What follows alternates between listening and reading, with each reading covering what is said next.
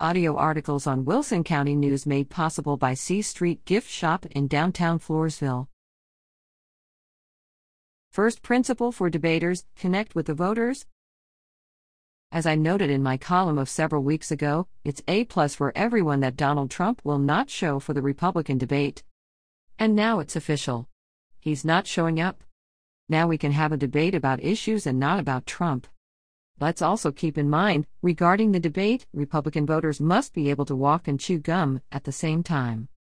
That is, although the most immediate focus is who will be the Republican nominee, the point of the whole exercise is winning the presidency.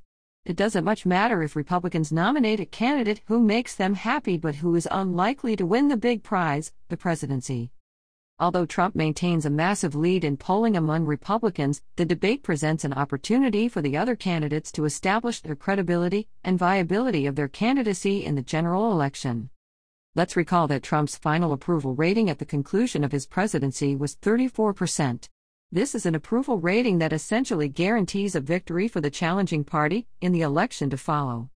Most recent Real Clear Politics polling shows Biden marginally ahead of Trump, but not in a statistically significant way.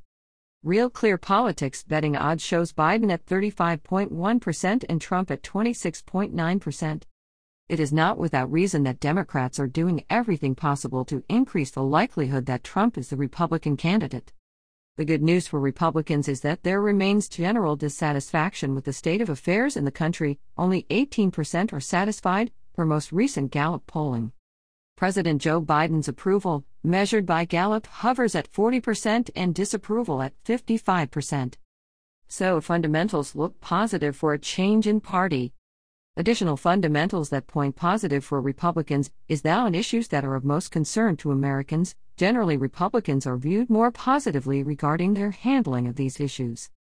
In recent polling from Pew, Republicans are favored by 12 points on the economy, by 10 points on crime, by 10 points on immigration, by 8 points on the deficit, and by 4 points on foreign policy. Democrats are favored by 14 points on climate change, by 12 points on abortion, by 12 points on healthcare policy, by 10 points on race, by 8 points on LGBTQ, and by 4 points on education. Of these issues of the top 10 that poll is very important, Republicans are favored in 8 of the 10. The top issue rated very important is inflation, which might be understood as the economy in general, and Republicans say this is very important by a margin of 25 over Democrats. What should these Republican candidates who will be taking the stage in this debate be thinking about? My advice to candidates is to speak directly to the American people and not be obsessed with how they look relative to other candidates. Jean Monnet, the founder of the European Common Market, which evolved to become the European Union, observed that there are two kinds of people: those who want to be someone and those who want to do something. Aspirants to the nation's highest office should be asking themselves why they want it. Do they want to be someone? Or do they want to do something? The American people are looking for a leader whose motivation is the mission of country, its operation, and the quality of life of American citizens.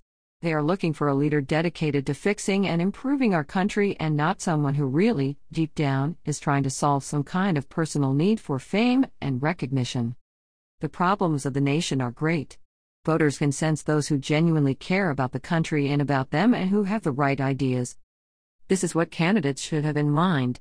Those with an honest and sincere heart and a right-thinking mind will connect positively with voters.